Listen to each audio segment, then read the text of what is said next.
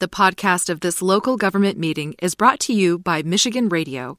For more coverage of local government meetings and to find out how you can support this service, go to michiganradio.org.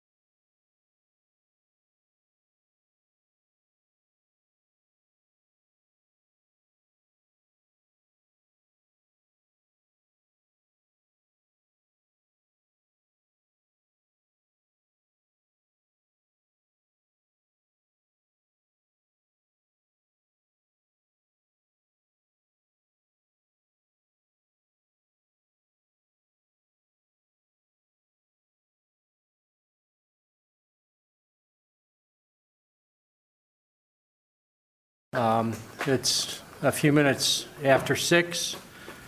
Our chair has announced that she'll be absent, and the vice chair is temporarily delayed. We hope to see him soon. Meanwhile, welcome to the July 27th, 2022 Zoning Board of Appeals meeting. I'm Dave DeVarty, substituting for the vice chairperson of the Zoning Board of Appeals, Chris Fraley. I've been the vice chair before, so I've done this not elegantly, but hopefully I can move the meeting along efficiently. The Zoning Board of Appeals is a 9-person volunteer board nominated by the mayor and approved by City Council. First, we will hear from Planning Services, represented by John Barrett and the city staff. Then the applicant or their representative will make their presentation. Applicants will have 5 minutes in which to make their presentation. Staff will keep time and announce when 30 seconds are remaining. Public comment is available in person or remotely. We will first call on individuals present to address the board and then remote participants. To speak during a public hearing or during public comment remotely, press *9 if listening by phone, or use the raise hand feature if viewing through the web link. For phone access, call 877-853-5247. That's 877-853-5247, and enter meeting ID 938-1648-1007. That's 938-1648-1007. City staff will select callers that have raised their hand using the last 3 digits of their phone number, or by name if available for those accessing through the web link. You will hear an automated announcement that the host is allowing you to speak. When speaking, please move to a quiet area and mute any television or background sounds. Also, introduce yourself by name and address if appropriate. We may ask questions of either the city or the applicant. We will acknowledge any written comments received by the board. We will allow an appearing party to express their support or objections. The board will then discuss the appeal and formulate a motion to approve the appeal.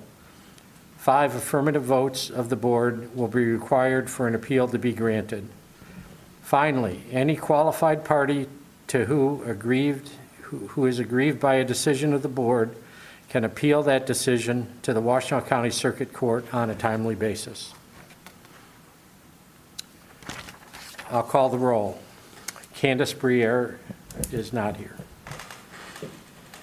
Mike Daniel. Here. Dave DeVarty, I'm here. Chris Madigan. Here. Julia Good. Here. Chris Fraley, not. Oh, okay. You're in. You're taking my spot. Todd Grant. Elizabeth Nelson. Here. Okay. Thank you very much for your attention. Chris, you're in. Oh, Vacant. we have a quorum. We have a quorum.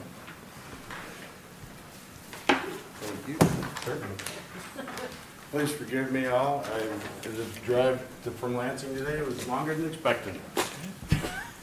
And I don't have your phone number correctly in my phone. Give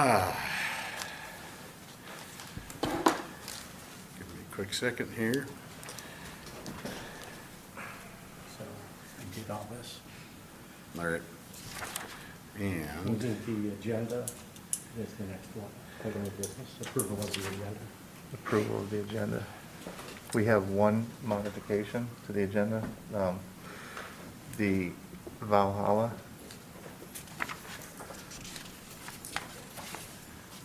the first item.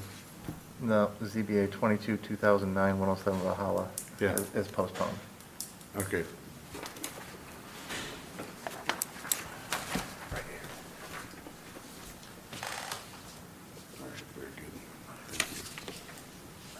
I move that we approve the agenda with the minor change of postponing the item 3, 107 Valhalla Drive. Do we have a second? Can I just Question? yeah, since the final variance request tonight was is a parking request similar to Valhalla, was there a discussion with them about postponing the same way as Valhalla was, or is it worthwhile?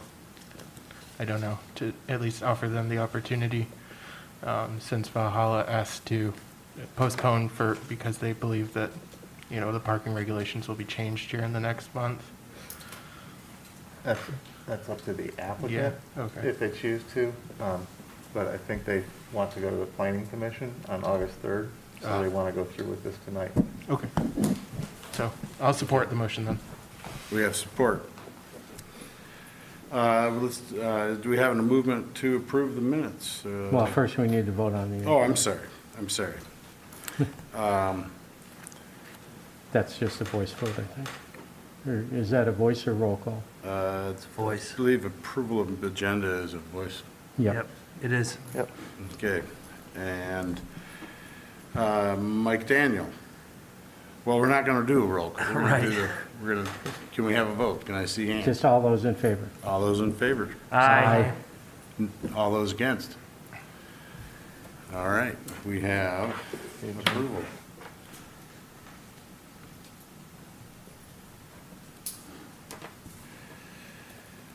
All right. Is this a full? Approval of the minutes is next. Okay. We have, up next, approval of the minutes. Do we have, there we are. That's what I'm missing. Yeah, I don't have that. Can I have one of these? Take this. Go ahead now. All right. Do we have a movement for approval of the minutes? So moved. DeVarty moves approval of the minutes. Can I have a second? Support. Support, very good. All in favor, say aye. Aye. In against?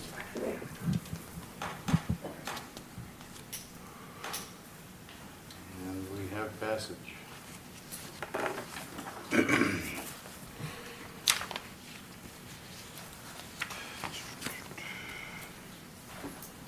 Moving on to public hearings. Item 22-1284. Mr. Barrett. I'm John Barrett, zoning coordinator for the city of Ann Arbor. The first petition before us this evening is ZBA 22-2012. The address is 521 South 4th Avenue. Yishuan Shen, property owner, is requesting relief from section 5.32.2, alteration to a non-conforming structure to construct a new residential unit that will be attached to an existing unit at the back of the property.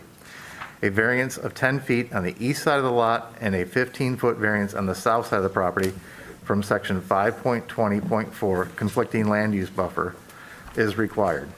The property has 3 separate buildings that each contain a residential unit. The existing back unit does not meet the rear and side setbacks. The proposed dwelling will contain 6 bedrooms and 6 bathrooms. The new residence will meet the setbacks for the district. The property is zoned R4C, multiple family dwelling district. The subject property is located on the east side of South 4th Avenue, due south of Packard Street. The property has 3 separate dwelling units, addressed as 521, 523, and 525 South 4th Avenue, and a detached garage located on the parcel. The subject dwelling unit was constructed in approximately 1915 and is a 3-bedroom, 2-story home. The owners are proposing to convert the existing 3-bedroom, 1-bath rental to a 6-bedroom, 2.5-bath unit. The project proposal also includes an addition to the north and west that will accommodate a 6-bedroom, 6-bath unit attached to the existing dwelling. If you'll turn your attention to the monitors. The first slide is the zoning map showing the location of the subject property, highlighted in yellow in the center of the screen. You see it's just south of Packard Street. The next slide is the aerial photo showing surrounding neighborhoods and existing conditions. And the next slide is the zoomed-in aerial photo showing 3 separate dwelling units. One here, one there, one in the back, and the detached garage. The next slide is the survey that was submitted with the application. And you see the existing structure does not meet the side and the rear setbacks. The next slide shows the survey that was on the previous screen up top, and then the bottom of the survey shows in the gray portion the proposed footprint for the new proposed unit that'll be a 4th unit on the property, containing the 6 bedrooms and 6 bathrooms. And that's where this structure will need an alteration to a non-conforming structure, along with the variance for the club along the east side of the property and the south side of the property. The next slide shows the existing structure at the back, which is the 3-bedroom. You see the 2 bedrooms on the main floor right here, and then a 3rd bedroom in the attic. They're proposing to increase the capacity in the attic with additional bedrooms, which will trigger the alteration of the non-conforming structure. The next slide shows the new proposed plan for the unit, the existing unit, the 6 bedrooms.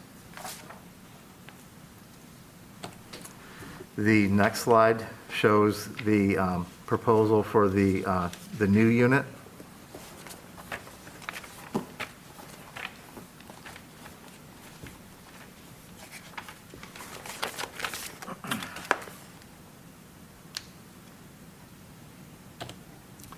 The next slide shows the elevations existing for the existing structure and the proposed elevations for the new structure. These are the photos that I took at the property when I was on site. You see the existing 2 units up front facing South 4th Avenue. Looking down the driveway on the north side of the property.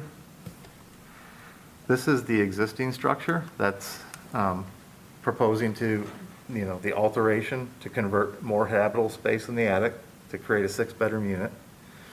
And then they're going to attach a 4th unit to this existing structure. This is the detached garage that's on site that was on the survey.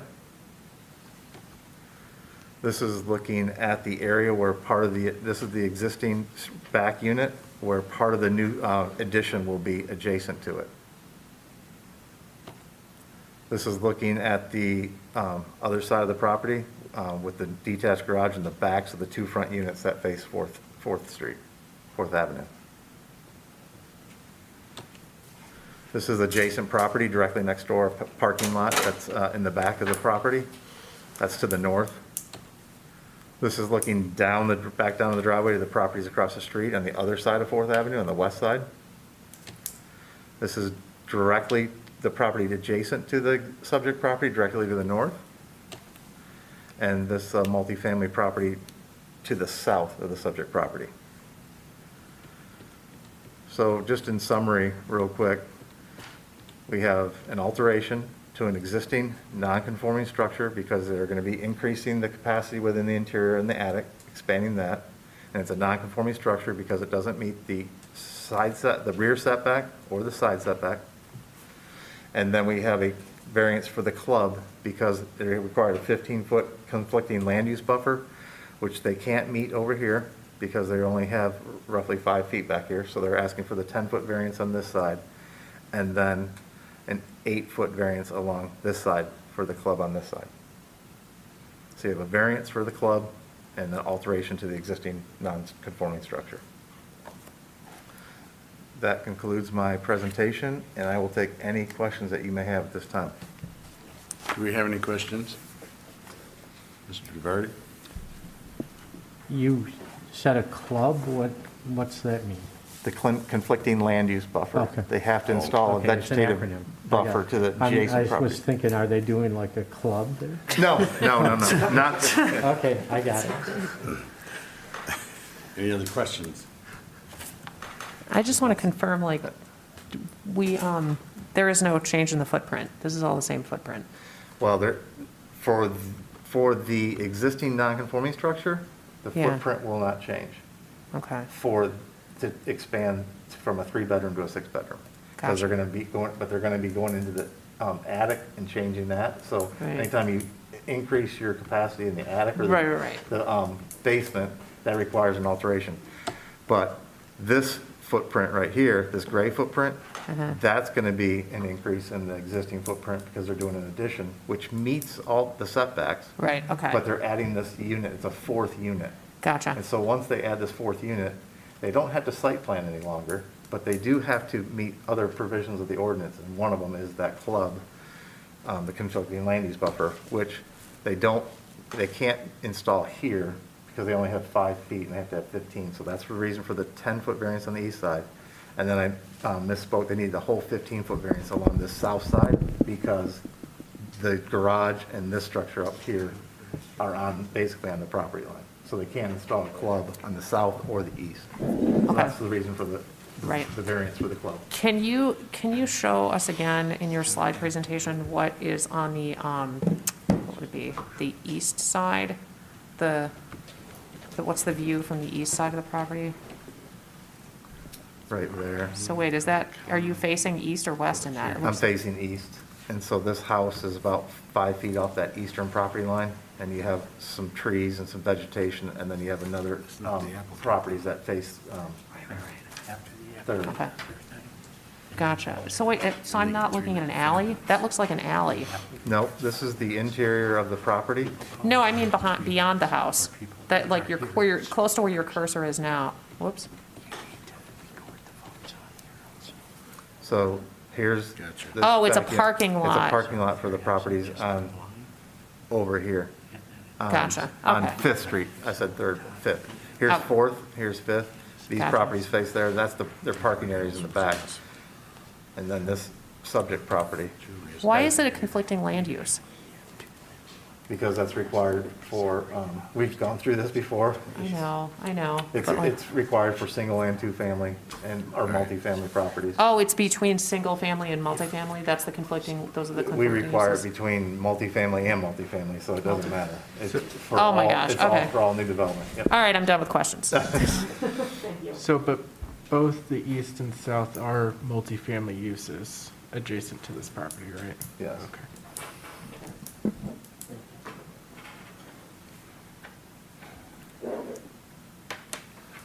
All right, Any other questions? I'm sorry. Any other questions? Good going. Or do we have other questions from the board? All right. If the applicant would step up, you have 5 minutes to present your proposal. And if you'd state your name, please. So, I'm Scott Clausen with Dunright Contracting. I'll be the contractor on the project goes forward, and Kevin Brandon. With BMK Design and Planning, 54048 Mountain Road, Shelley Township.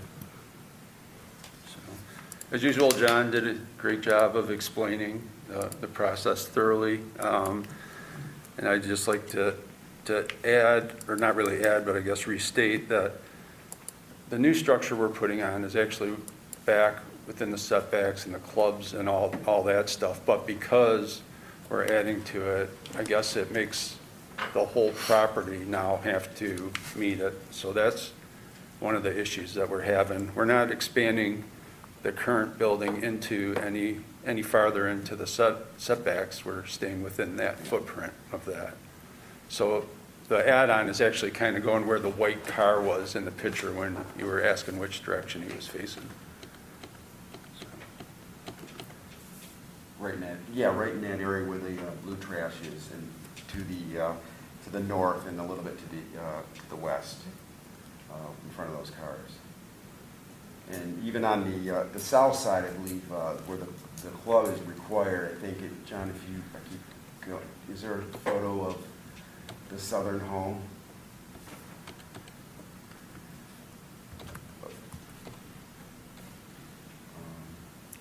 That's garage. facing It's- south right there. Okay, yeah, if you see that is a garage over there. Our garage that we have here is adjacent to the garage of the southern property as well. So that is a parking lot there as well on the south side. Yeah.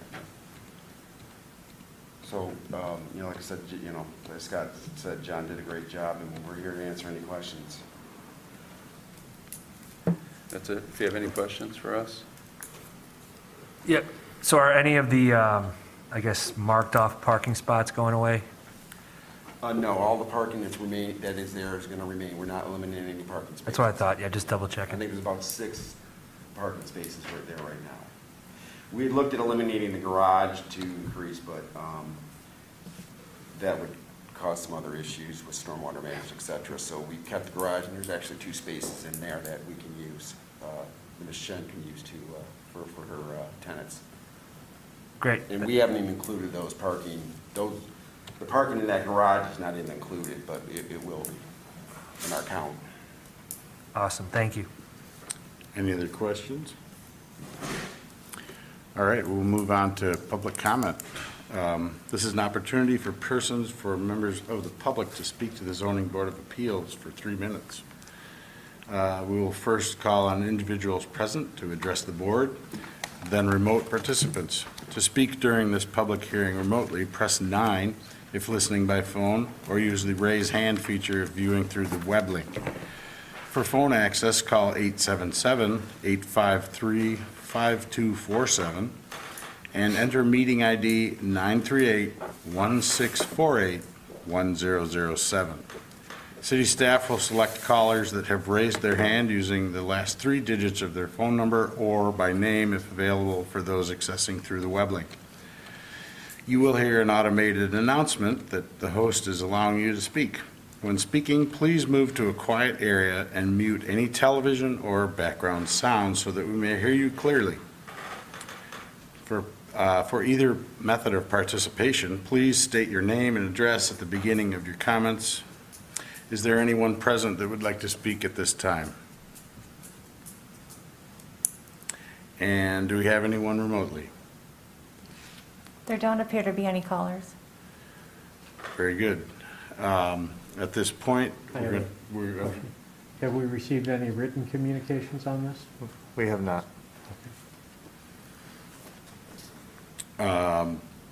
Did you, Mr. DeVardi, did you want to bring anything up? I was going to suggest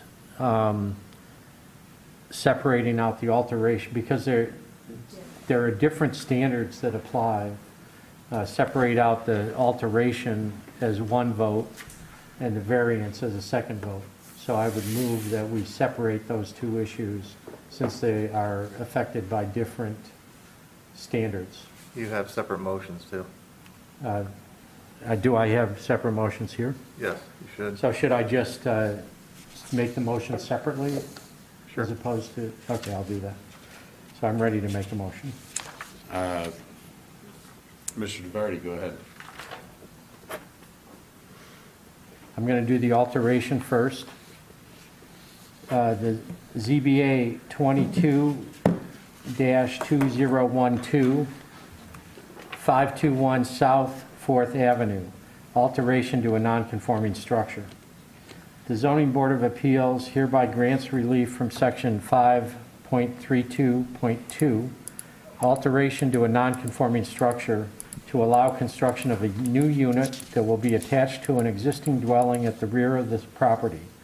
The new dwelling will contain 6 bedrooms and bathrooms and will meet the setbacks for the district. The new construction is to be built per the submitted plans. That doesn't sound right.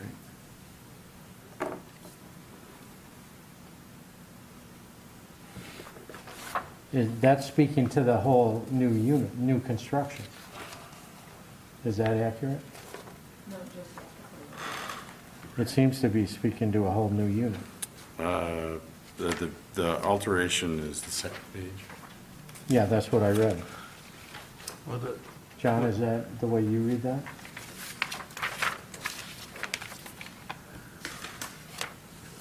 The existing unit will be converted to 6 bedrooms. The existing unit will Yep. be converted to 6 bedrooms Yeah, but it's, And It's then speaking to and a the new new unit. unit will be 6 bedrooms as well. but this, okay, I view the alteration as the attic, not the addition of the new unit. Correct, they're both going to go to 6 though. So this one's existing is also going to 6. I understand that, but that should not be part of the alteration motion. Well, then just take that off and just say Okay. the existing dwelling unit will be converted to a 6-bedroom, 2-bath unit, 2.5-bath unit. Okay, so I'm going to reread, starting from the top. ZBA 22-2012, 521 South 4th Avenue, alteration to a non-conforming structure. The Zoning Board of Appeals hereby grants relief from Section 5.32.2, alteration to a non-conforming structure, to allow an existing dwelling at the rear of the property to be converted to 6 bedrooms by converting... 2.5 bathrooms. 2.5 bathrooms, period. Are we clear on the motion? Yeah, I'm seconding it. And I have support, but I want to make sure we're clear on the motion. Are you satisfied? I'm going to rework this and give it to our staff person. But you're good with what you've read? Yes. Okay, and I have support. All in favor of the alteration? Roll call. You gotta do individual I'm votes. sorry. Thank you, sorry. Candace Brewer's not here. Mike Daniel, Yes. Dave DeVarty. Yes.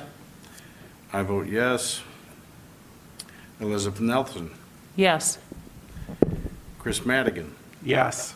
and Julie Good. Yes. All right, the alteration passes. Moving to the second part, which is the variance. Would you like, do you want to read that also? Sure, let me finish this here. All right. And we will have a quick intermission. Mr. DeVarty writes things down. Or someone else can give a motion if they want. I can take a motion from someone else on that if we want to do that. Keep moving. We're already running long. Do I have a motion for the variance? And are you reading? You get it. It's the first page, the variance, or the alterations on the second page.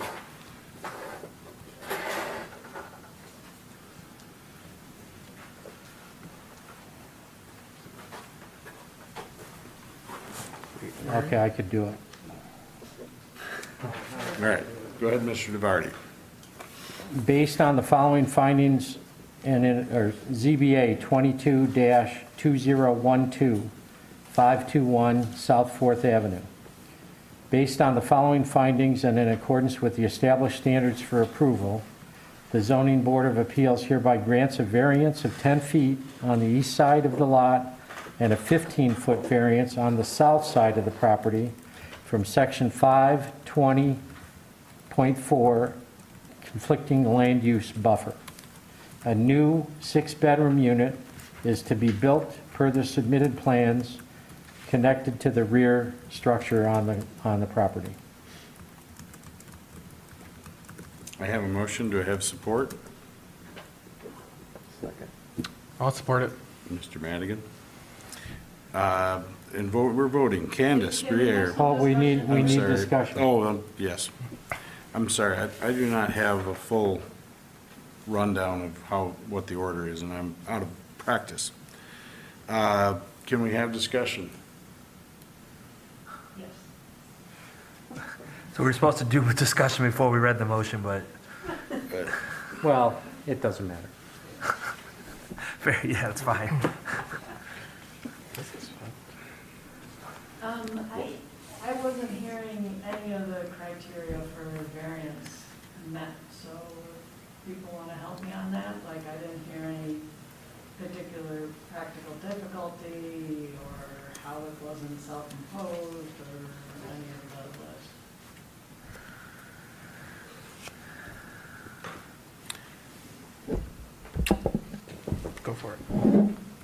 as far as I can see, this does not meet most of the criteria that we have established for granting a variance.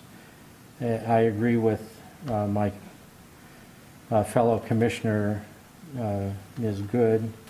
There is no practical difficulty that will result.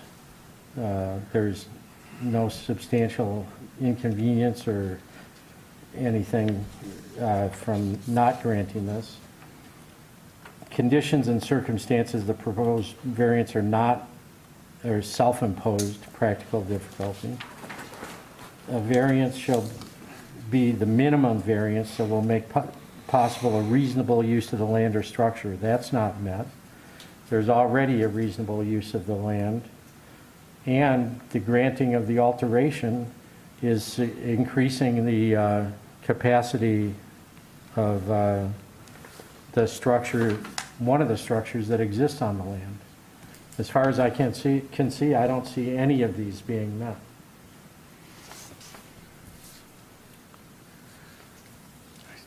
Chris, you've got some on the left. I'm sorry. Elizabeth. Well, I guess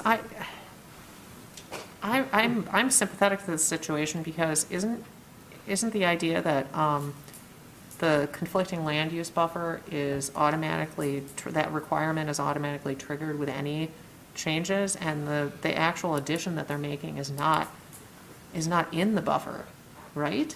Or is it? Because so in order for them to comply and make this addition they would have to like rip down part of the structure. And I mean, I guess, are we saying that because this is non-conforming and it's violating the land use buffer, they would not ever be able to add to the footprint because that immediately triggers the club requirement? So it's sort of frozen in time and we can never add a housing unit there? I mean, if we, it really doesn't make a whole lot of sense to me. It seems to me like adding that unit is worthwhile, and if their only option to meet the standard is to like, I guess it seems to me that the standard is met insofar as that it's impossible for them to add anything without immediately triggering this requirement, and the requirement is impossible to meet without tearing down the structure.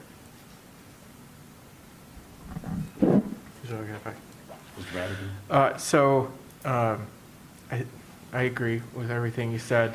I also think that a few things to consider. This is not, some communities view the granting of variances differently than it's being applied tonight. In the community I work for, as an example, additions to non-conforming structures do not require variances so long as the additions themselves or the changes themselves are complying with our current regulations, as this one seems to do.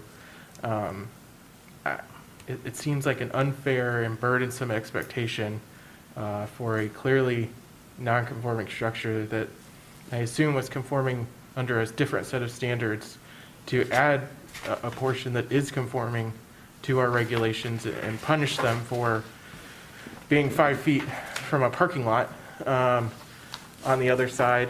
And then just kind of separately from the standards, I think that the club regulations are regressive and fairly demeaning to people who live in multifamily homes. I live in an apartment. I'm not a bad neighbor. I don't think that extra vegetation and space should be required between me and my housing unit and a single family housing unit or a 2-family housing unit. I view Ann Arbor as a place that values, inclusivity and has a lot of progressive ideals, and this seems to fly in the face of all of those.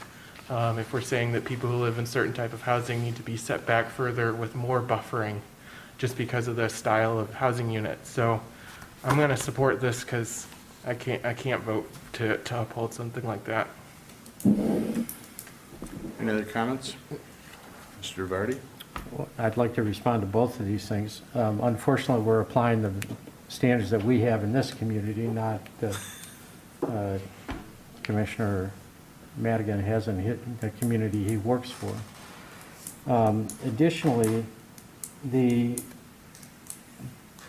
we've already granted an alteration to a non-conforming structure. This is not set in concrete that they can't make changes. The changes just have to be within the existing lot, or the footprint. And this goes substantially beyond the existing footprint. And that's what's triggering this variance request. I have to vote against it. And there have been so many times we voted against variances that are way smaller than this. And, you know, if there was some injustice being done to the owners that they couldn't use the property, in fact, make it more useful, add more bedrooms, increase the income potential from the property, maybe I would understand what you're talking about, but I'm going to apply the standards that we have to live with and that we've applied time and time again for the several years I've been on this board.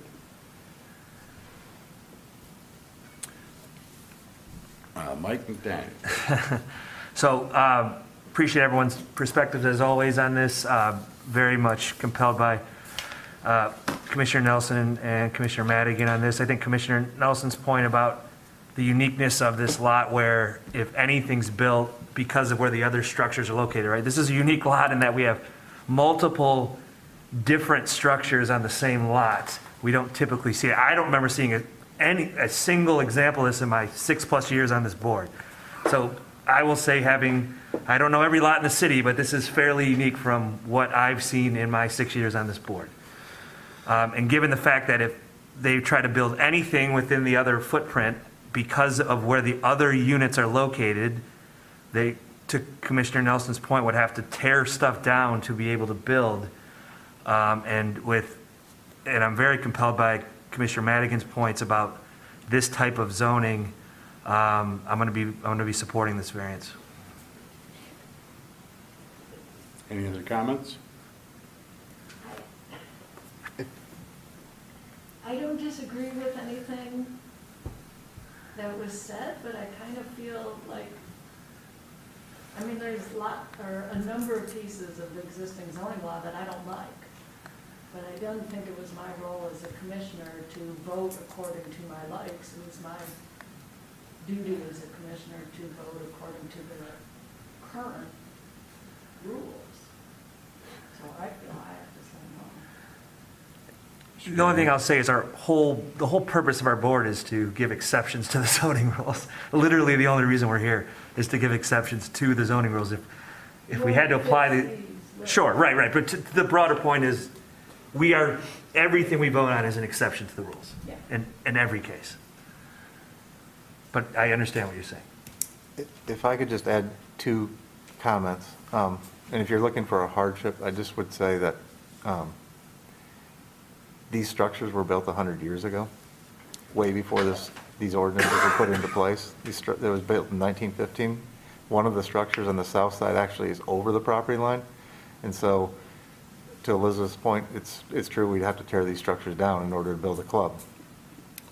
So with that being said, if you're looking for a hardship, that would truly be a hardship, that these structures were built over 100 years ago prior to the ordinance being in place. And then also, you're thinking about installing clubs and buffering from adjacent uses that are the same type of uses. So that's just one other thought that, is there for why we installing clubs are mandatory for buffering from like uses. Are there any other discussion points? I believe at this point we've had discussion. We can move on to a motion. Motion was made. Motion, it has been made. Right. Okay, do we have support? Second was Madigan. And what, okay, right. We did that already, out of order. Then let's take a roll call. We have support for that. Candace Greer. I'm sorry, she's not here. Mike Daniel. Yes. Dave DeVarty. DeVarty, no. Chair votes no. Commissioner Nelson, Yes.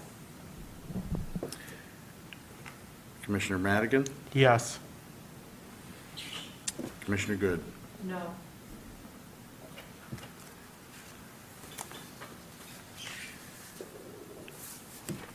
It would appear, The request is that denied.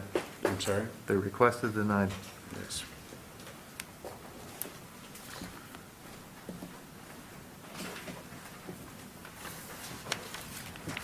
You have to have 5 affirmative, you get 3. Right. So the request is denied. So, moving to the next petition. And we will officially comment or make the voice that this was been denied. I'm sorry. Moving on.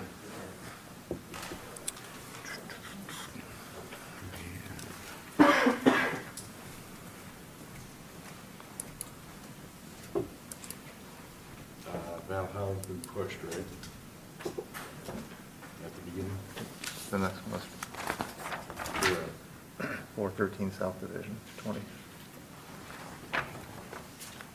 Oh, I'm sorry, yes. I was on the second page. Item 2 tonight, 22-1287, 413 South Division Street. Mr. Barrett, please. ZBA 22-2013, 413 South Division Street. Chris and Dennis Vessels, property owners, are requesting relief from Section 5.32.2, alteration to a nonconforming structure, to create habitable living space in the basement of a 6-unit, 7-bedroom rental home on 3 floors of living space. The renovation project will reduce the number of units from 6 units to 4 units, while increasing the number of bedrooms to 20. The property is zoned R4C, multiple family dwelling district, and is nonconforming for lot area, lot width, and setbacks. The subject property is located on the east side of South Division Street, due south of East William Street. The structure is the northern property from the University of Michigan's Institute of Social Research. The residence was constructed in 1901 and is approximately 2,955 square feet in size. The proposed construction will create Unit 1 in the basement containing 5 bedrooms and 3 bathrooms. Unit 2 is to be located on the first floor as a 6-bedroom, 3-bathroom unit. Unit 3 will be on the second floor and consist of 6 bedrooms and 3 bathrooms also. The third story will house Unit 4 with 3 bedrooms and 2 bathrooms. All renovations will take place within the current envelope of the home, and there will be no changes to the length, width, or height of the building. Energy efficiency will be upgraded significantly with spray foam insulation and high efficiency appliances, while bringing the building up to all modern building codes. The owners plan to add bicycle parking spaces and an outdoor public bicycle pump station. The pump station will be available for all users of the adjacent Division Street Bikeway. So if you remember, in May, this same property came before us, and the alteration was not granted, and so they've reapplied, and it's up to the board to vote whether they want to hear this case this evening or not, whether there's been significant changes to the application.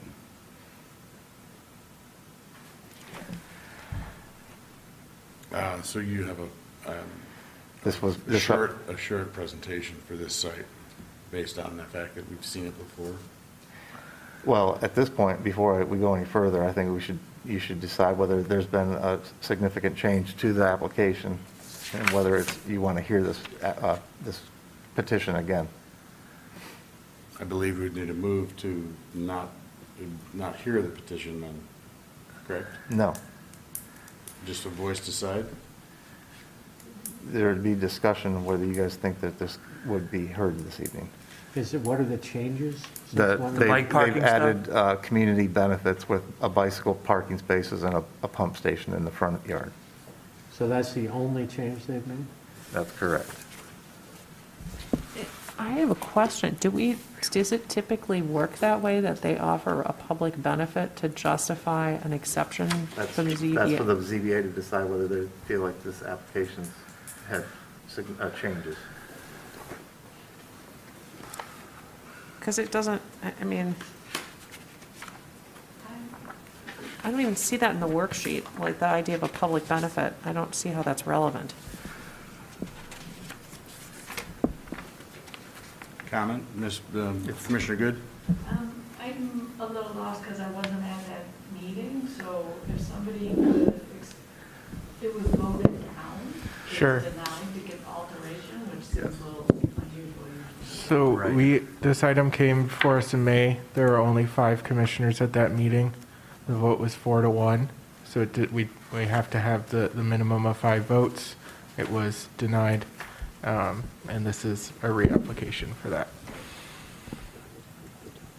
So it's the alteration itself, the number of bedrooms seems to be the same, other than the addition of the bike. And Commissioner Daniel? Yeah, I will say, right, one of our criteria for non-conforming is that it will not have a detrimental effect on the neighboring property. I think having more bicycle parking could be argued to have less of a detrimental effect. So to me, this is a different application. I would be happy to reconsider it. The question stands, shall we reconsider? I guess I'd take a voice vote. All in favor? Do a roll call. Do I want a roll call on that? Yep. Okay. Commissioner Daniel? Yes to reconsider. Commissioner DeVarty? No. Commissioner Fraley says yes. Commissioner Nelson? Yes. Commissioner Madigan? yes. Commissioner Good? Yes. We will reconsider this. So if you turn your attention to the monitors, the first slide shows the location map. The subject property is highlighted in yellow in the center of your screen. You see Division Street and William Street. The next slide is the neighborhood map showing surrounding properties and existing conditions. And the next slide is the zoomed in aerial photo of the subject property. This is the survey and some photos of the existing structure that was submitted by the applicant. Another survey that was submitted by the applicant. These are the floor plans that were submitted by the applicant, the existing first floor plan, and the existing second floor plan, existing third floor plan, and the existing basement plan, which is just a non-habitable space currently. These are the floor plans that were submitted for the new unit. You see new first floor. It's going to be converted to a 6-bedroom unit on the first floor. The new second floor, apartment number 3, will be another 6-bedroom unit. And new third floor will be at unit 4. And the new basement is unit number 1. So reducing from 6 units down to 4 units.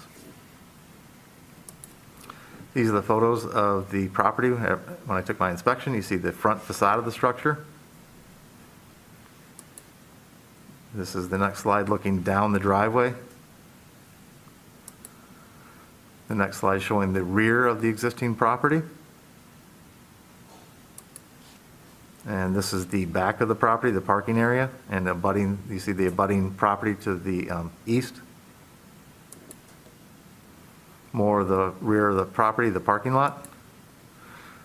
This is the property directly to the north, the multifamily property adjacent on the north side, and the University of Michigan property on the south side. That concludes my presentation. I'll take any questions that you have at this time. Does the board have any questions? Commissioner Good? Is there a method for the building department to ensure that they do the bike? You know, like station that they're proposing as the community benefit? So We will, when they submit the plans and it goes through the zoning review, the zoning and planning review will make sure that the community benefit that they're promising will be installed as part of the building permit.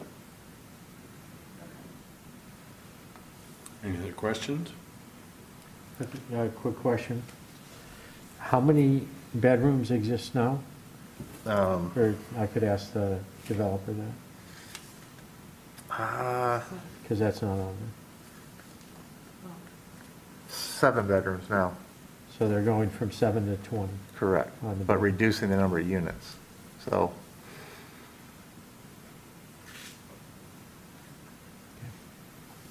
If there are no other questions, will the applicant please step forward?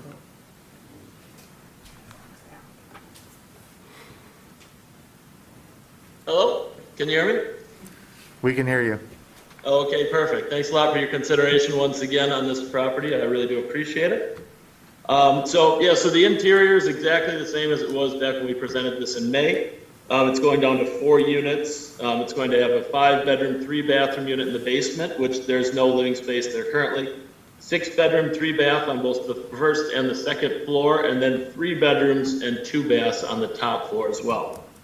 It's going to be, fully gutted. Everything's going to go up to the most high efficiency, appliances, and it's going to have new electric, new plumbing. Everything's going to be completely upgraded. It's going to be a way more healthy environment for the applicants or for the tenants.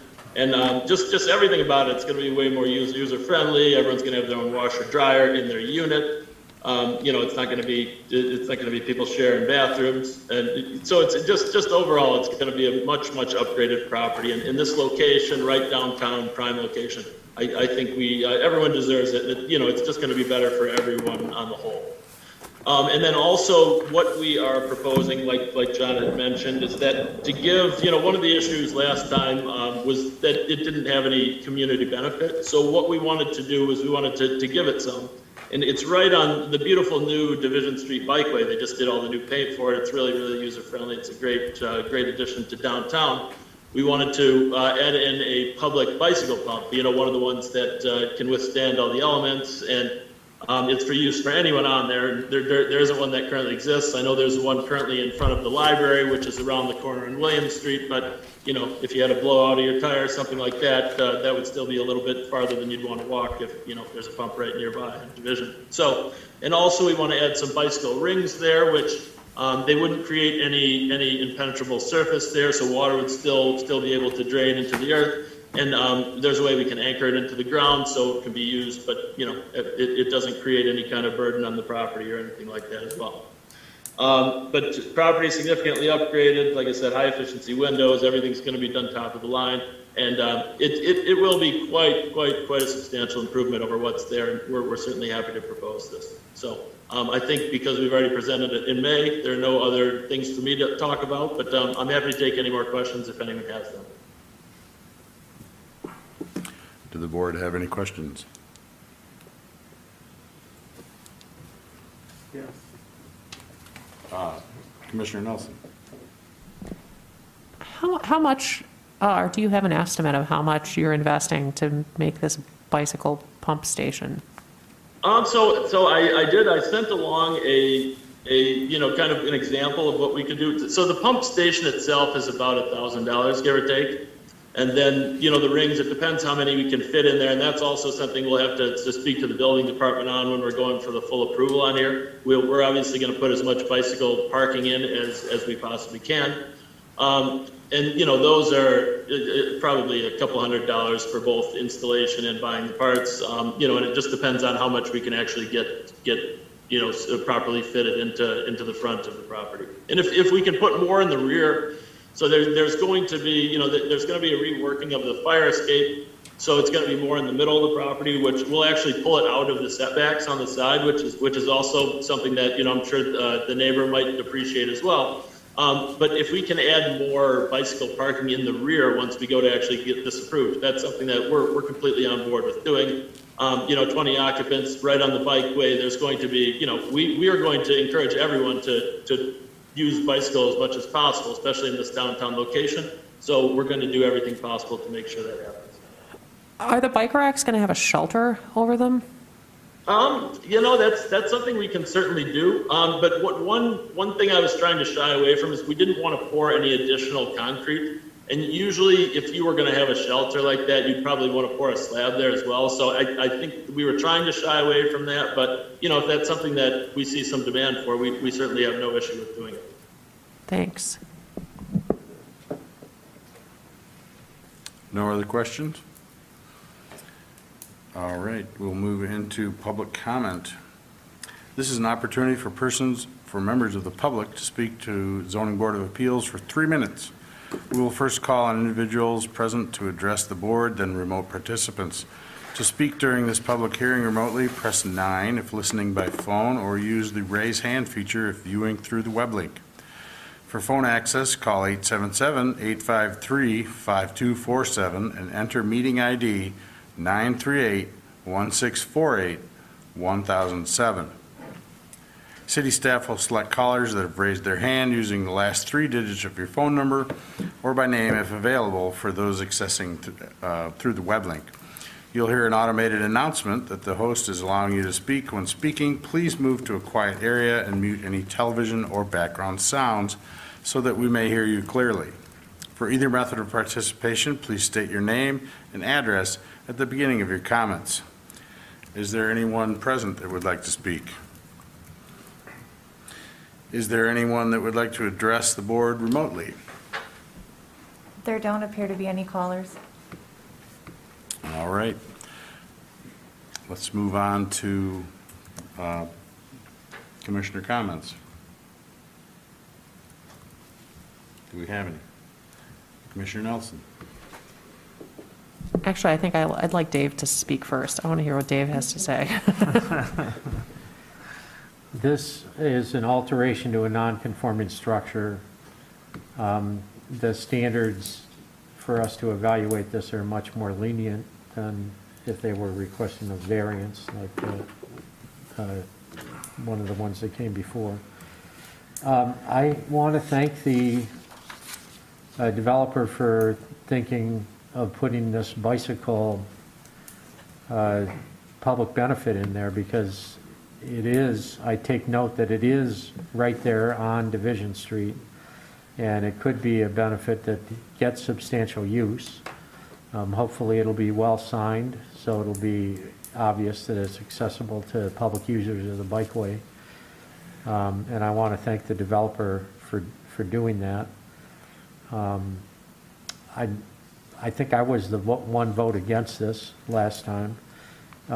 As I look at this and the standards that we need to approve it, and the fact the developer has stepped forward with a new public benefit, and the way this is situated, really right there between the university structure and another multifamily, this alteration is a modest request as far as I can see, and I appreciate the public benefit they're adding. Do we have any other comments by the board? No, Commissioner Nelson? I'm glad to hear that Dave is in support of this. I will say, remembering that I was in support of this last time, it would be inconsistent for me not to support it again.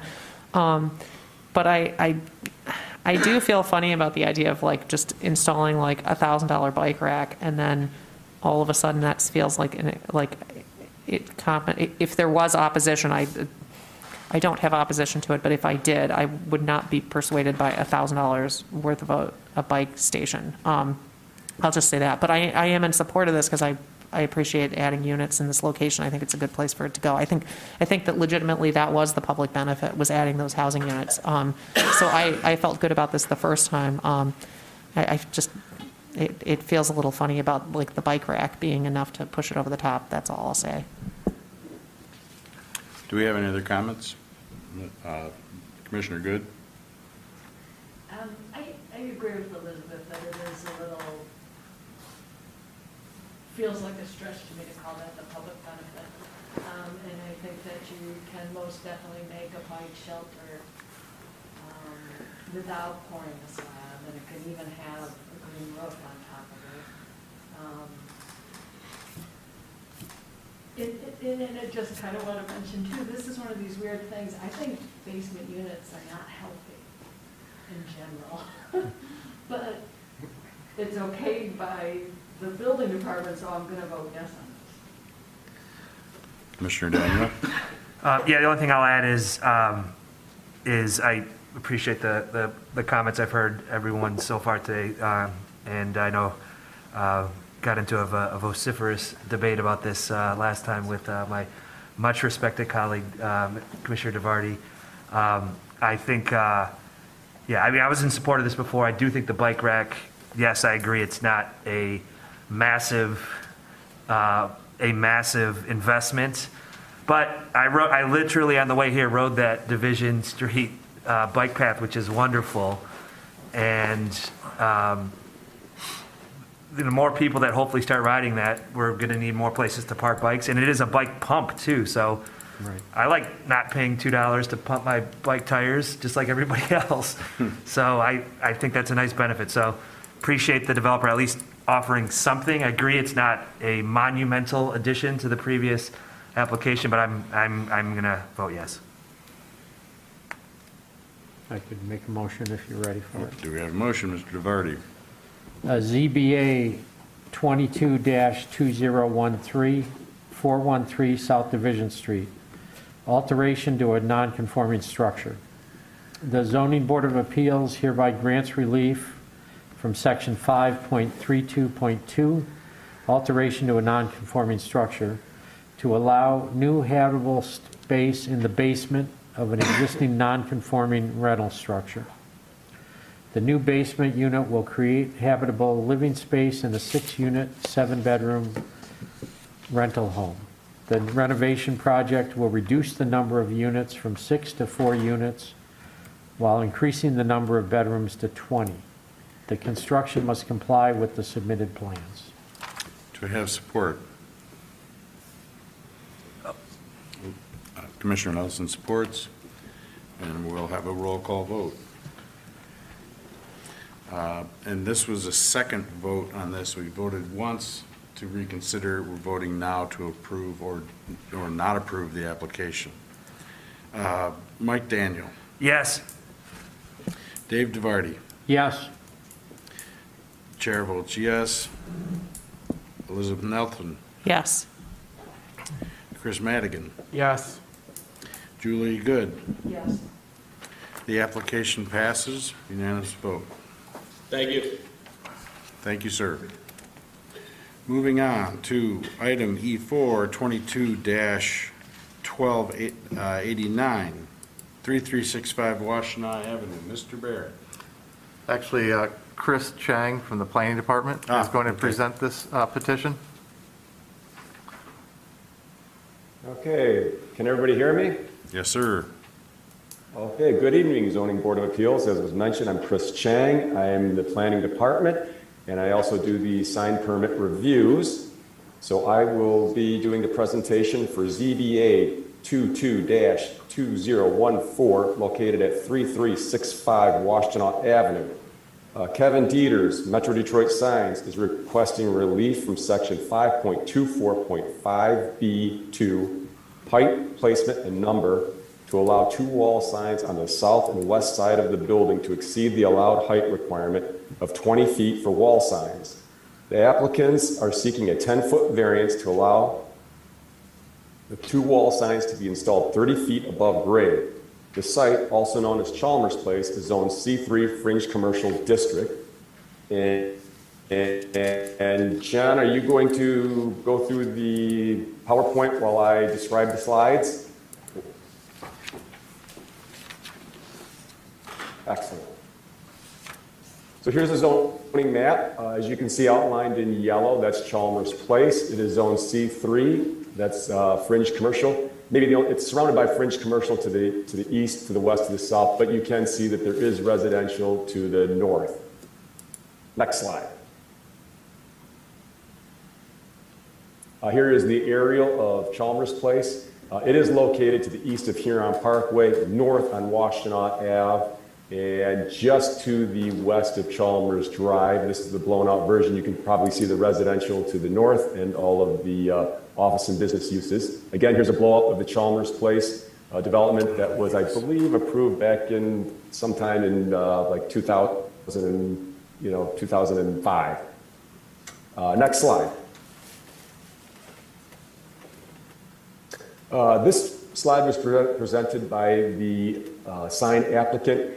I would probably disregard most of the signs that are being shown on here because what we're really concentrating on, well, from the next slide, yep, is, you could go to the next slide anyway, John. It's we're really concentrating on two signs, not the blade sign, not the lower signs, not the window signs, etc.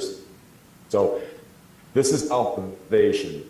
This is approximately a 16 square foot sign that's above, as you can see from what the height that they're showing, it's above the requirement of 20 feet where the signs must be located. So they are asking for a 10-foot variance on the south elevation for this sign. Next slide.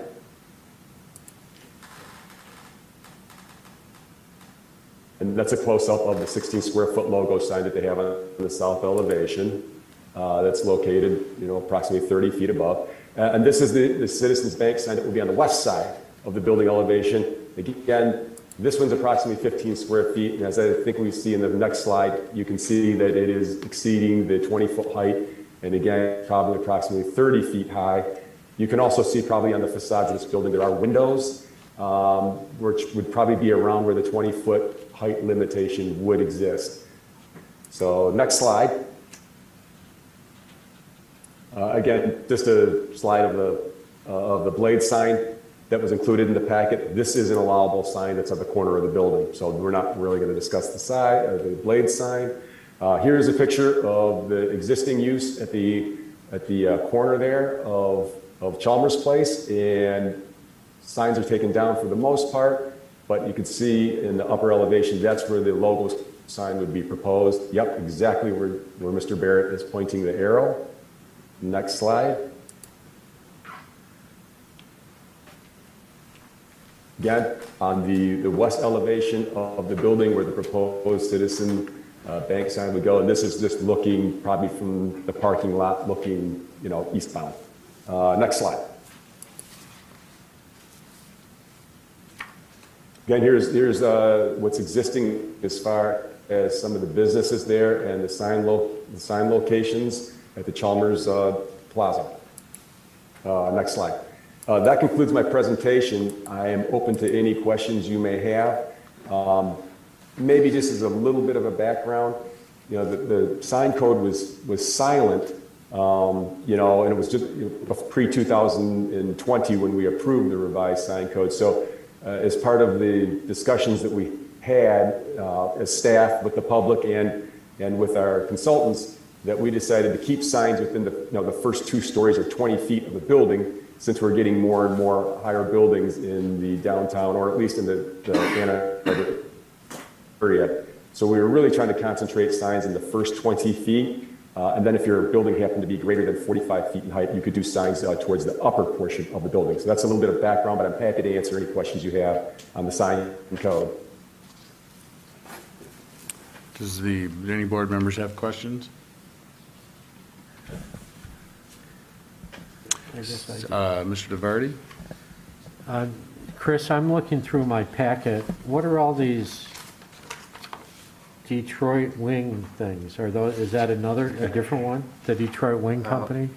That, I think, was a mistake. I did have a conversation with the applicant, and they weren't sure why those were in the packet either.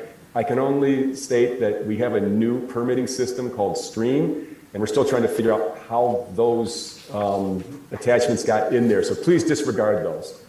Okay. Yeah, those are just the wrong sign elevations. It's going to be the Citizens Bank, not the Detroit Wing Company. Whoever uploaded the application uploaded the wrong elevation drawings, but it is the Citizens Bank. Okay. And then was this I'm trying to acclimate myself. So across Chalmers is Paisanos, correct? Yeah, if you're going to the eastbound. To the east. And then this was Elevation Burger in here at one time? Mm-hmm. I believe it was. Yes. Okay, so I know where it is. Thank you. Yeah. Would the applicant step forward, please? Hey, Chris, I had one more question. I'm sorry, I didn't see you. No problem. Go ahead, Mr. Quick Van. question. Did I hear this right, where you said if the building is taller than 45 feet, the code allows you to put the sign at the top of the building, but if it's shorter than 45 feet, the sign can only be 20 feet without a variance? Am I understanding that accurately? That is correct. Okay, thank you. And how tall is it right here, again, the building? It was approximately like 32 and a half feet. Okay. Okay, yep, that makes sense where they want to put the sign. All right, thank you. Do I have any other questions?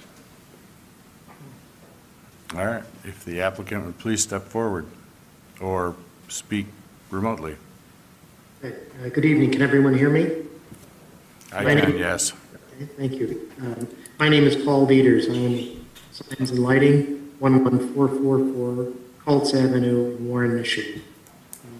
And I want to thank you, Mr. Chang, for doing the nice summary of this. So I'll keep it brief. Our comments and the reasons for the request this evening is, as you saw from the overhead, the Chalmers Place Shopping Center is almost like an inverted L. The space that Citizens Bank is going to be occupying is significantly set back from the road, and particularly difficult for westbound traffic on West Washtenaw because the shopping center extends so close to the road to its east. And what we were hoping for is some relief from the variance to allow for visibility from the road, or better visibility, particularly just with two small signs. The bank is really identified very significantly by that snowflake logo. They do have a ground sign out in front, but they're one of 9 tenants on a fairly small monument sign, and the rate of traffic on Washtenaw, when they have a 3-inch or 4-inch high panel, just doesn't offer quite enough time for somebody to identify that. So, and I understand the city's intent to limit the height of the sign, but just the way that building is configured, it really can't go any higher because of the windows that are on that elevation. And in other spaces in the shopping center, whether it be Red Wing or the Vitamin Warehouse, have signs that are at the 20-foot level, which would probably be acceptable, but in this case, there's windows there. They just do sort of have the highest space within the center, and we're just thinking that it would fit that space well. There was a sign there previously before the ordinance had changed, and we're hoping for your consideration to allow that for us this evening. Thanks. Do we have any public comment? Questions? Oh, I'm sorry. Questions? Commissioner Nelson. We've talked about exceptions to the sign ordinance before, and we've talked a little bit about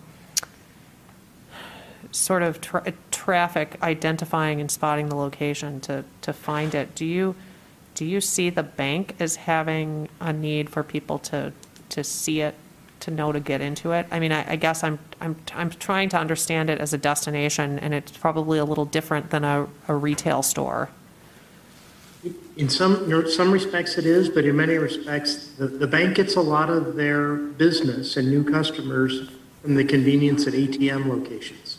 And the ability for people to see that logo from Washtenaw was a tremendous draw for them when they were considering this location. So I guess to some extent, as you may think of bank as a traditional space, but there is a lot of impulse stopping that goes in there because of the ATM, and that draws new clients for the bank. Okay, thank you. Any other comments, questions? Do we have, moving on to public comment, is there anyone that would like to speak? You have no one remote either. Okay. Moving on from public comment. Any discussion? I guess we're going to have discussion, yes. I don't, as the chair, I'm just going to pipe up here and say, I don't really see an issue with this. It's the space where it can go. Otherwise, they cover windows just to cover to accommodate the changed ordinance. So I'm going to vote for it. Mr. DeVarty? I have a question. Granting this variance doesn't allow them to put any sort of like moving sign or build, like, we have a separate regulation for that, right? Like for a video. Correct. That'd be an electronic message board or electronic copy type sign, and that's not what's being considered for this. Yeah, so we're not granting that would not be part of this consideration. Okay, that was my one question. I would also add that, any type of flashing or blinking would be prohibited. Yeah. And that I typically put on every sign permit that after business hours, 30 minutes, the sign must be turned off, and it cannot be turned on until 30 minutes before the opening of the business hours. So I'll put on, whether the petitioner knows this or not, lit signs are required to be turned off after business hours, 30 minutes afterwards. In terms of discussion, I see this as relatively unobtrusive and it's far enough away. I don't see it as a traffic distraction as much as the university's billboard over there by the stadium, which is a distraction and I think a hazard to motorists. But the university football department gets to do what they want with signs on their property. They're also their own municipality. Well, anyway, I'm speaking to that, and it still sticks in my craw that they can do that and have that moving lit billboard there, constantly distracting drivers. This is relatively unobtrusive. I can easily support this, but I do want to mention, Chris, you say that signs on windows. I know Burger King and McDonald's put signs on windows all the time that you could see through from the inside, but you could see them as the signs from the outside. And, it's technology with signs is amazing what they can do. But this is so unobtrusive that I can easily support this. Commissioner Daniel. Thank you. I'm not going to speak to Dave's very full craw right now, but given where I'm employed. But I will say, this to me is given where this is located, right? Just a pure, very busy commercial street where this is not, across the street from a home or next to a house. And we've all driven this stretch of Washoe. It's very busy. It's sometimes hard to see what you're looking for. And to me, 30 feet, given that the ordinance, if this were 45 feet, it could be as tall as it wants. So I'm trying to figure out the reasons behind that. I personally have no issue with it. So, I'm going to be voting for this. Mr. Madigan?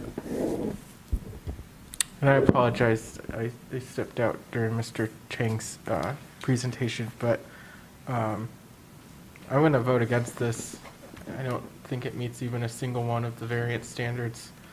I think the hardship that is imposed was imposed by the landowner who built the building this way. I understand that they don't want to comply. I understand why, but I don't think it meets even one. So I'm going to vote against it. Thank you. Do we have any other comments? Commissioner Nelson. Hearing Chris's opposition to it got me wondering, in the same way that we have structures that were built prior to zoning and we have a lower standard for them, it strikes me that something like this, where the building was constructed prior to our sign ordinance, they probably wouldn't have designed this building this way if the sign ordinance had been in existence and they had known that there was this prohibition around signs over 20 feet. I'm going to support this just because I think it's unobtrusive, although I am a little bit skeptical about the real need for it. I think it's in the spirit of the sign ordinance. It's because it's not overly large or distracting. Do I have any other comments? Mr. DeVarty? So Commissioner Madigan does raise a good point, and I'm reminded as a stickler who raised the standards that we have for a variance, granting a variance on a previous one about the building a structural thing that would house people, and my trouble with not meeting the standards.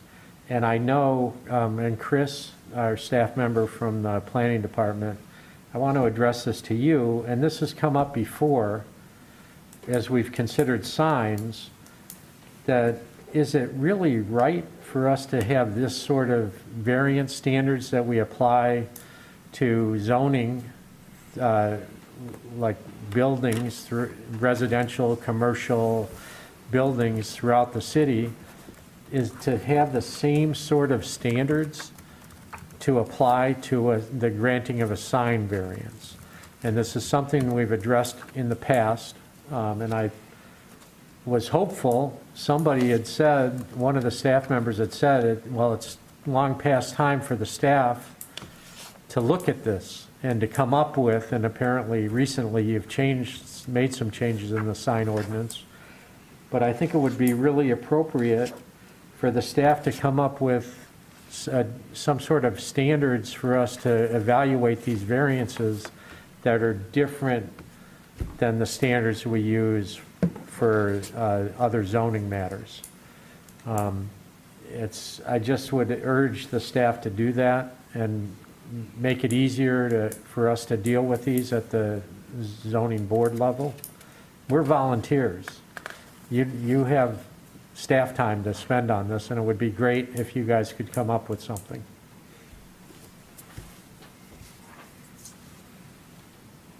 I'm not asking for a response. I'm just putting that forward. Oh, okay. If you wanted, yes, I could probably give one, but we'll leave it at that for now. I'm not asking for a response. Okay. Seeing no other, I have one other comment. Commissioner Madigan. I just want to say that's a really great point, Dave. I think strict compliance with variance standards would leave all sign requests, to be denied. And that, a waiver process where either us or the Planning Commission has a lighter set of standards would suit this request a lot better, and it would probably fly through under those standards.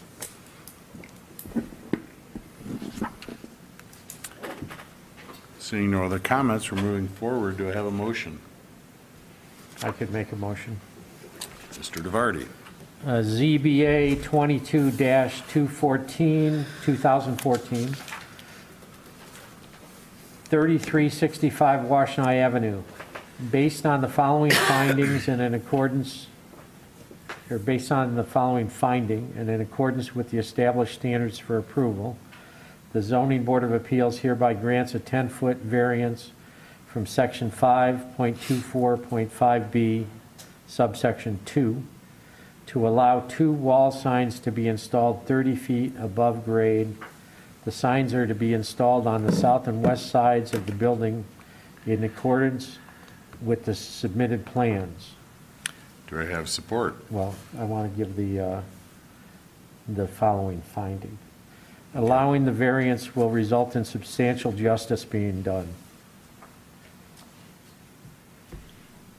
Period. Thank you, Mr. DeVarty. Do I have support? Support. For Mr. Madigan. Mike Daniel. Yes. Dave DeVarty. DeVarty, yes. Chris Fraley, yes. Elizabeth Nelson. Yes. Chris Madigan. No. Julie Good. No.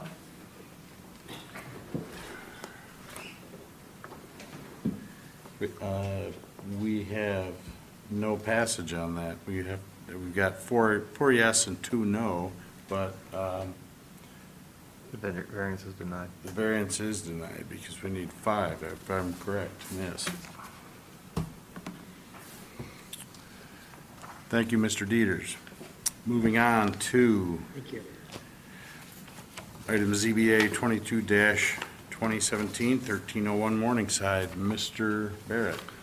So Chris Chang is going to be presenting this petition this evening as well. Okay, Mr. Baird is correct. Alexis DeLeo is the planner on this project, but in her absence, I'm going to make the presentation to the Zoning Board of Appeals. This is for ZBA 22-2017, located at 1301 Morningside Drive. A Child's Place LLC is seeking an 8-space off-street parking variance for proposed child care center at 1301 Morningside Drive.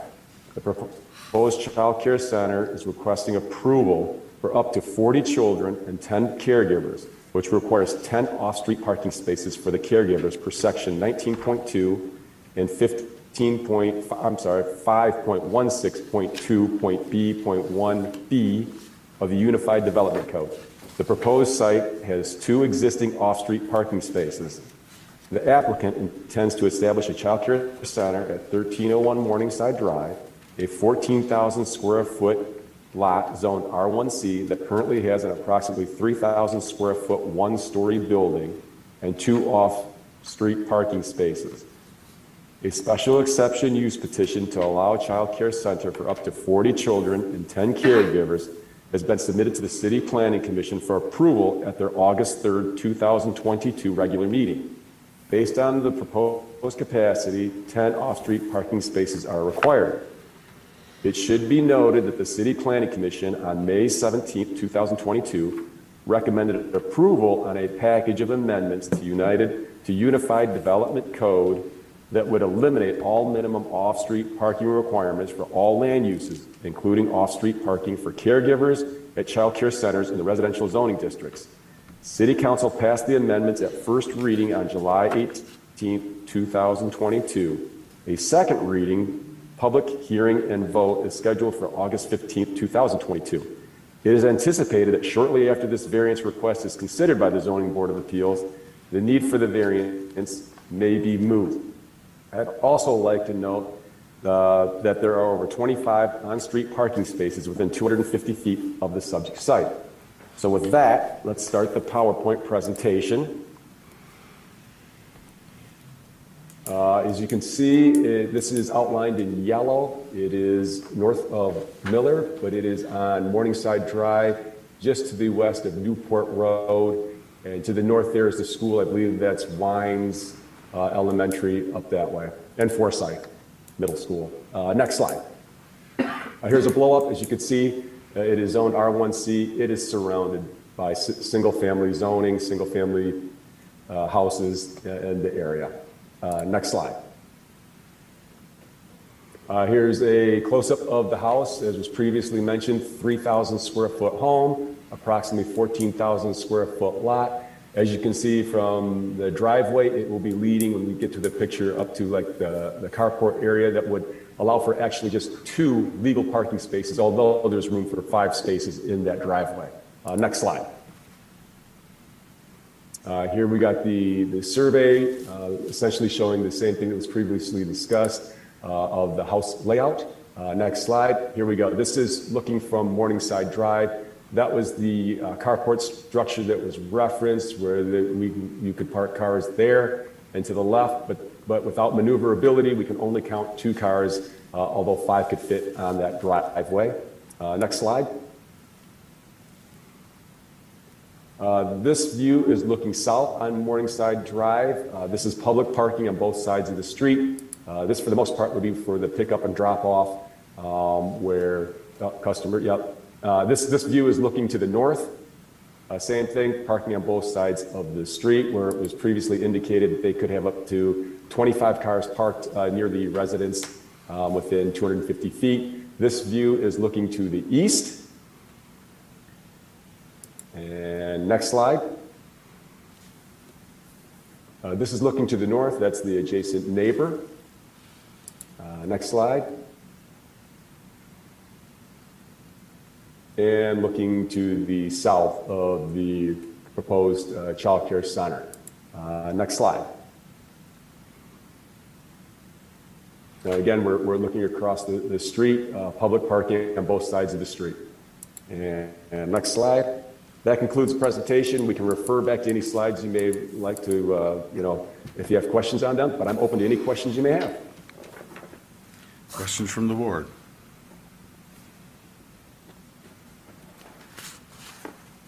Commissioner Nelson. So, as I'm reading this, like an off-street parking space for each caregiver. So if 10 would typically, there would be 10 caregivers at this site? Am I If the understanding? maximum, yeah, it would, if the maximum number of 40 children were approved at the special exception use. Okay. All right. Huh. How are you counting the 25 spaces just on that block? The Yes, street parking? Yep, per code, the parking must be within 250 feet of the subject site. Okay. Okay. When I was looking at one of the photos from the street, are there sidewalks on both sides of the street or just on this side of the street? Oh, okay, never mind. There was one picture where I couldn't see the side. Okay, thanks. Any commissioner comments, questions? Is the applicant here or on remote? Yes, sir, I'm here. State your name, you have 5 minutes. Good evening, I'm Dave G. I'm one of the owners of the Child's Place LLC, and thank you for considering our application. To speak directly to your question, Commissioner Nelson, about the 10 caregivers, the licensing requirements for a child care center, the number of caregivers is set as a ratio for caregivers to children, and it depends on the ages of the children. So for the youngest age, the ratio is 4 to 1. So if we were licensed for 40 children and all of them were in the younger category, then we would need 10 caregivers. And so that's where we came up with the number 10. Now, obviously, they're not all going to be in the youngest category. And so the total number of caregivers that we have will be variable depending on how many children were actually in care and what their actual ages were at any given time. And of course, children have this habit of growing up. And so they get older and the number of caregivers, the ratio of caregivers changes over time. So that's a worst case scenario is 10. All right. I also want to just note that child care is a significant need in the community. There is a child care crisis in the United States generally writ large, and in Ann Arbor for sure. We already have many families that have contacted us and have looking for care for their children. So the demand, the need for child care is out there. Also to speak to just the traffic that might be associated with this parking. The child care business, a parent comes in the morning, drops off, and then comes back in the evening and picks up. And so there's some traffic, may be concentrated a little bit in the morning, but it tends to be spread out. It's not all at once at a specific time of day. It depends on the parents' schedules. To speak to the possibility of creating a parking lot here, I believe I've put in my materials that if we were to create a parking lot, we would have to basically take away the front yard, which is currently, as you see, grass, and replace that with impervious surface. We would also have to remove 4 mature trees, and at the same time, we would cut down on the amount of outdoor space that is available to care for the children, and that is a licensing requirement. So it would, to speak to the difficulty of creating an off-street parking, it would not be in character with the neighborhood, and it would really impede the ability to get licensed as a child care center. So those are my notes. I'm happy to answer any questions that you have. Do any of the commissioners have questions? I guess I'll ask something. Mr. Vardy? not relevant to my decision on this exactly, but this looks like kind of a creepy frontage on the street that I would be hesitant to drop my kids off at.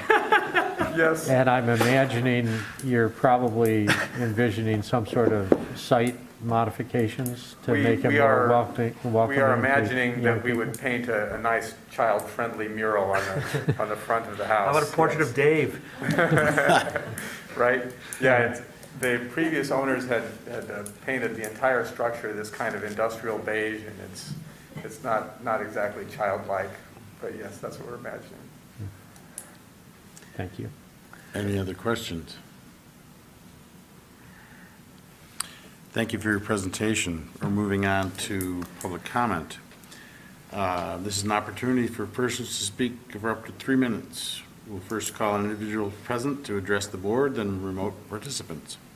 To speak during the public hearing remotely, press 9. If listening by phone, use the raise hand feature if viewing through the web link. The phone access is 877-853-5247. Enter meeting ID number 938-1648-1007. City staff will select callers that have raised their hand using the last 3 digits of your phone number or by name if available for those accessing through the web link. You'll hear an automated announcement. The host is allowing you to speak. When speaking, please move to a quiet area and mute any television or background sounds so that we may hear you clearly. For either method of participation, please state your name and address at the beginning of your comments. Is there anyone present that would like to speak at this time? Please come up and state your name and your address. Thank you for coming in. Yeah, thank you all for being here. This has been very informative for me. I'm Julie Pfeiffer at 1511 Hill Ridge Boulevard, so just around the corner from the proposed site. And I want to say, first of all, I do really recognize the need for more childcare and absolutely support that vision and intent.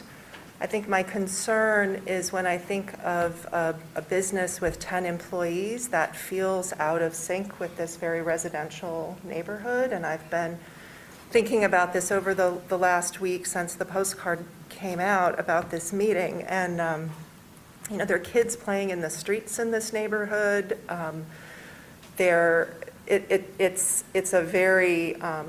It's a very family-oriented neighborhood, and I'm concerned about the amount of traffic and the traffic, not just parking, but moving through the neighborhood. There's not an obvious way. Like, once you get in, you've still got to get out, and I'm not quite sure how the traffic is. I mean, I think that both employees and parents dropping off kids are going to end up sort of winding their way through the neighborhood.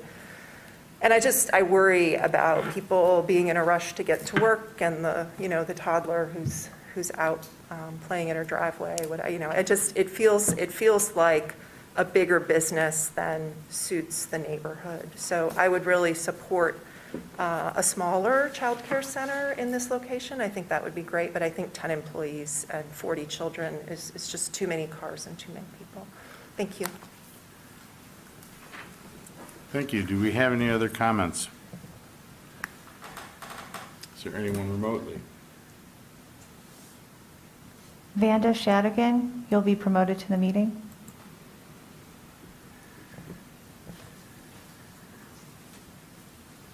Is Vanda Shadigian. I live at 1315 Morningside Drive, which is 2 houses north of the site. I just wanted to point out that north of 1301, the site of the proposed child care center, there are residential, people who live in these homes use street parking, and there are frequently cars parked there pretty much all the time. So north of the site, there are almost no spots available on a regular basis. It's just chock-a-block, right? Families come in with their evenings, weekends, but also in the daytime. My neighbor has quilting and parties, and there's just like all kinds of social activities, whatever. But anyway, south of that, there are more spots available.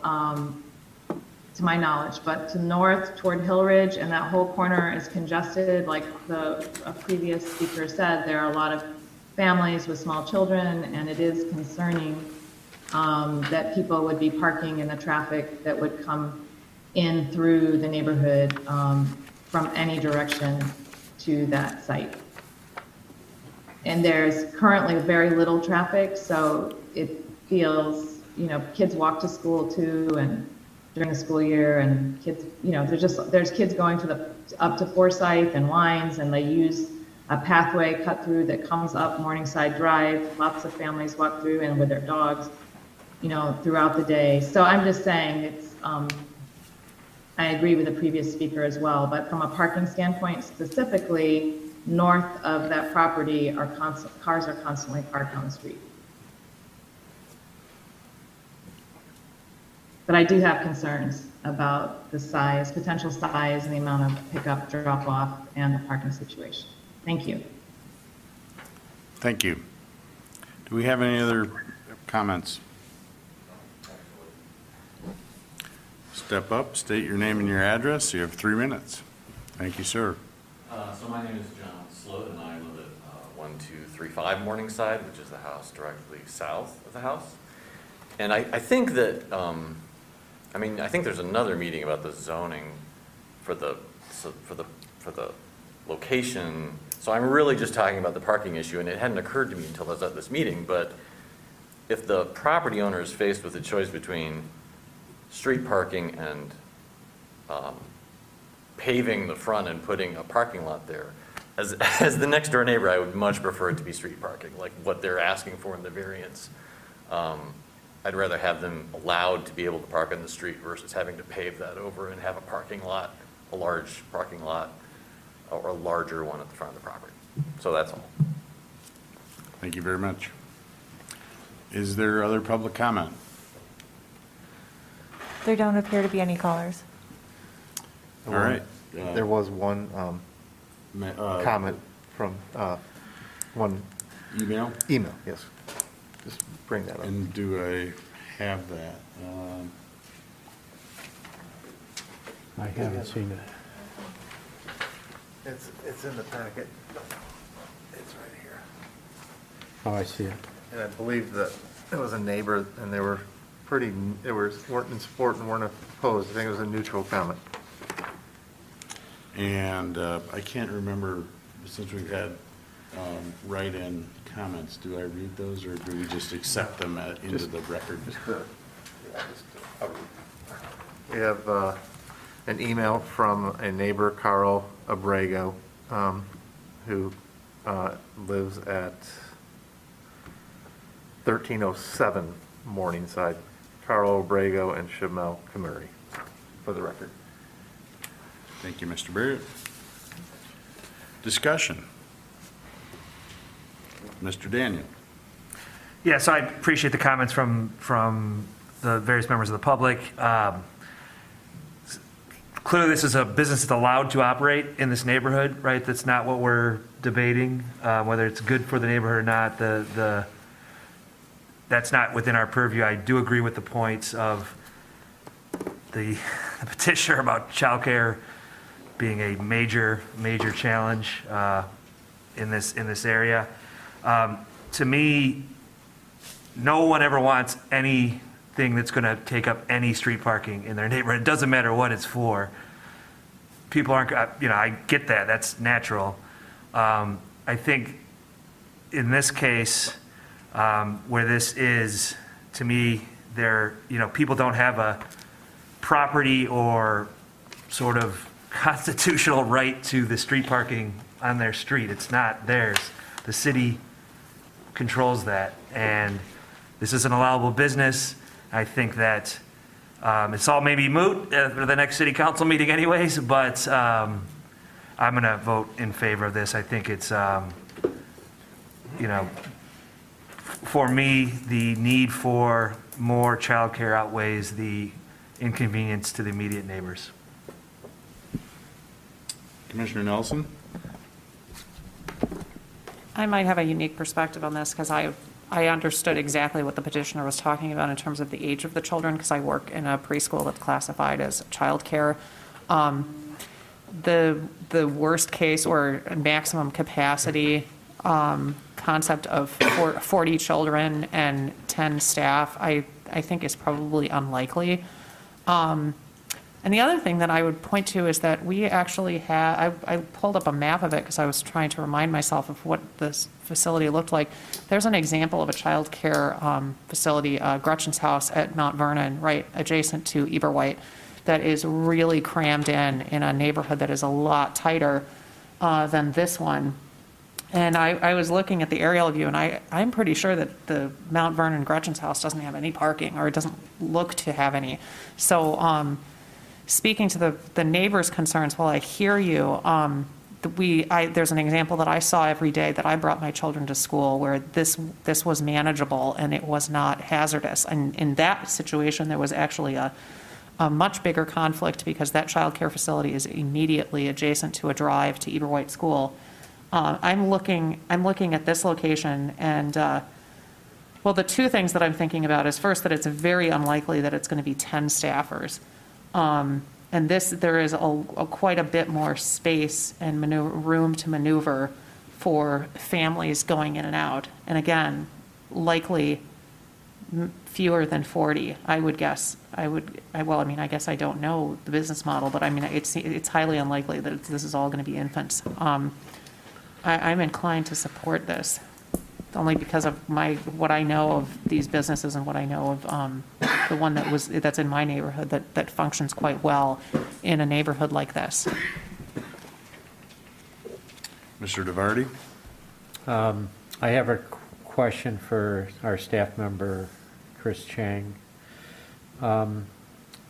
So we had one thing pulled because of the changes upcoming in parking regulations, or that would make this moot, what's before us. But this petitioner, I think, wanted to proceed because they're up for a special exception use. Is that accurate? Yeah, that is accurate. And just for clarification, a child care center in a residentially zoned neighborhood, single family, is not a by right use. They will be going to the August 3rd Planning Commission meeting to get a special exception use to allow for a child care center in the neighborhood.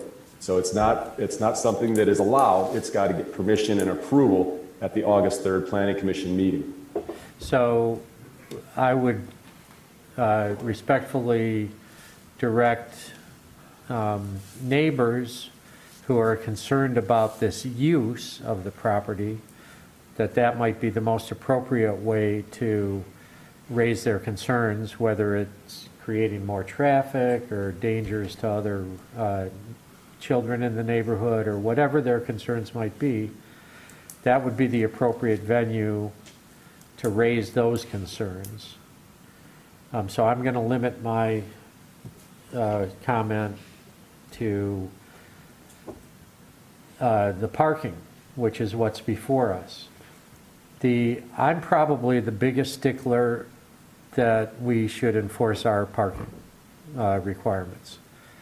It's concerning to me that we're about to do away with them. I've seen the impact of new development and businesses on parking in neighborhoods. I live in a near downtown neighborhood over by Burns Park. I've been in situations, I've seen situations where people use residential permit parking that they get installed in their neighborhood to restrict commuters from just parking up the whole neighborhood. So I've seen a lot of these issues with parking. Also, I'm swayed by the fact that this is moot, potentially. I mean, normally I would vote against this because I think we should enforce these parking regulations. But I'm almost wondering why is it even before us? I understand the petitioner wanting to get this resolved, but why not wait till after the special exception use hearing? Almost to be consistent with my previous votes on parking requirements, I feel like I have to vote against this. You know, if you're going to change the policies, if the city in its wisdom is going to change its policies, fine. But they haven't changed them yet. So probably I'm going to, unless somebody can sway me with some persuasive argument, I will probably vote against this, but I'm still up in the air a bit about it. I do want to say to the residents, my kids went to a community daycare center on Westminster at Henry in a residential neighborhood. It was a great setting, great childcare opportunity. Subsequently, long after he attended, my son became a staff member there and also worked at the day camps that they ran in the summer at Allen School. These are wonderful places, and if there was somebody that wanted to come on my block over in Burns Park and put in a child care center, I would probably find myself going and speaking in favor of it, because these are the kinds of things we need, and I think they're really an add to the neighborhood. They don't detract from the neighborhood, and that activity of those children and families I see as a benefit to a residential neighborhood. I know you're already got Wine School there and Forsyth School right there handy. But I would just say to the residents there that have concerns, think about this as a potential great benefit for you. But at the same time, on the parking issue, which is what's before us, unless somebody can give me a reason to vote for it, I'm going to end up voting against it. Commissioner Nelson. It occurs to me that I actually live equidistant to two Gretchen's houses. The one on Mount Vernon is nestled in a residential area, and then the Gretchen's house on Stadium Boulevard is backed up to a residential area. And my observations are that child care facilities that are adjacent to residential areas like this, they do attract a lot of people walking. And so I would not presume that everybody bringing children to this daycare center would even be driving. I would be really hopeful about many not driving. I know I have neighbors who push their kids in strollers to the Gretchen's house on Stadium. The preschool that I work at, many of the families walk pushing strollers. This is just a real, I feel like these kind of opportunities to tuck things into residential neighborhoods are opportunities we should take advantage of. I would much rather have a location like this than, somebody driving down Oak Brook to bring their child to a child care center that is just completely surrounded by commercial. Thank you. Commissioner Madigan. I just want to echo Dave's comments for the people who came and spoke tonight. They were certainly heard by us, but the bigger decision on the use is definitely the August 3rd one, and I think that's more pertinent for your overall comments about the use, the intensity, how it's designed, things like that. If I had to vote on a special land use for this use, I'd vote no, but we don't. So as far as the parking goes, I'm going to support it. I think it's not kind of silly to make them put a 10 parking space unit out front when I can't even guarantee that there's going to be 10 employees there and there's ample street parking. I'm going to support it. Do we have any other comments? If so, do we have a motion? I'll make a motion. ZBA 22-2017, 1301 Morningside Drive. Based on the following findings and in accordance with the established standards for approval, the Zoning Board of Appeals hereby grants an 8 parking space variance from section 5.16.2B 1.b for the proposed child care center. Proposed vehicle parking space reduction from 10 required spaces to 2 parking spaces. I'll support. We have support from Mr. Madigan.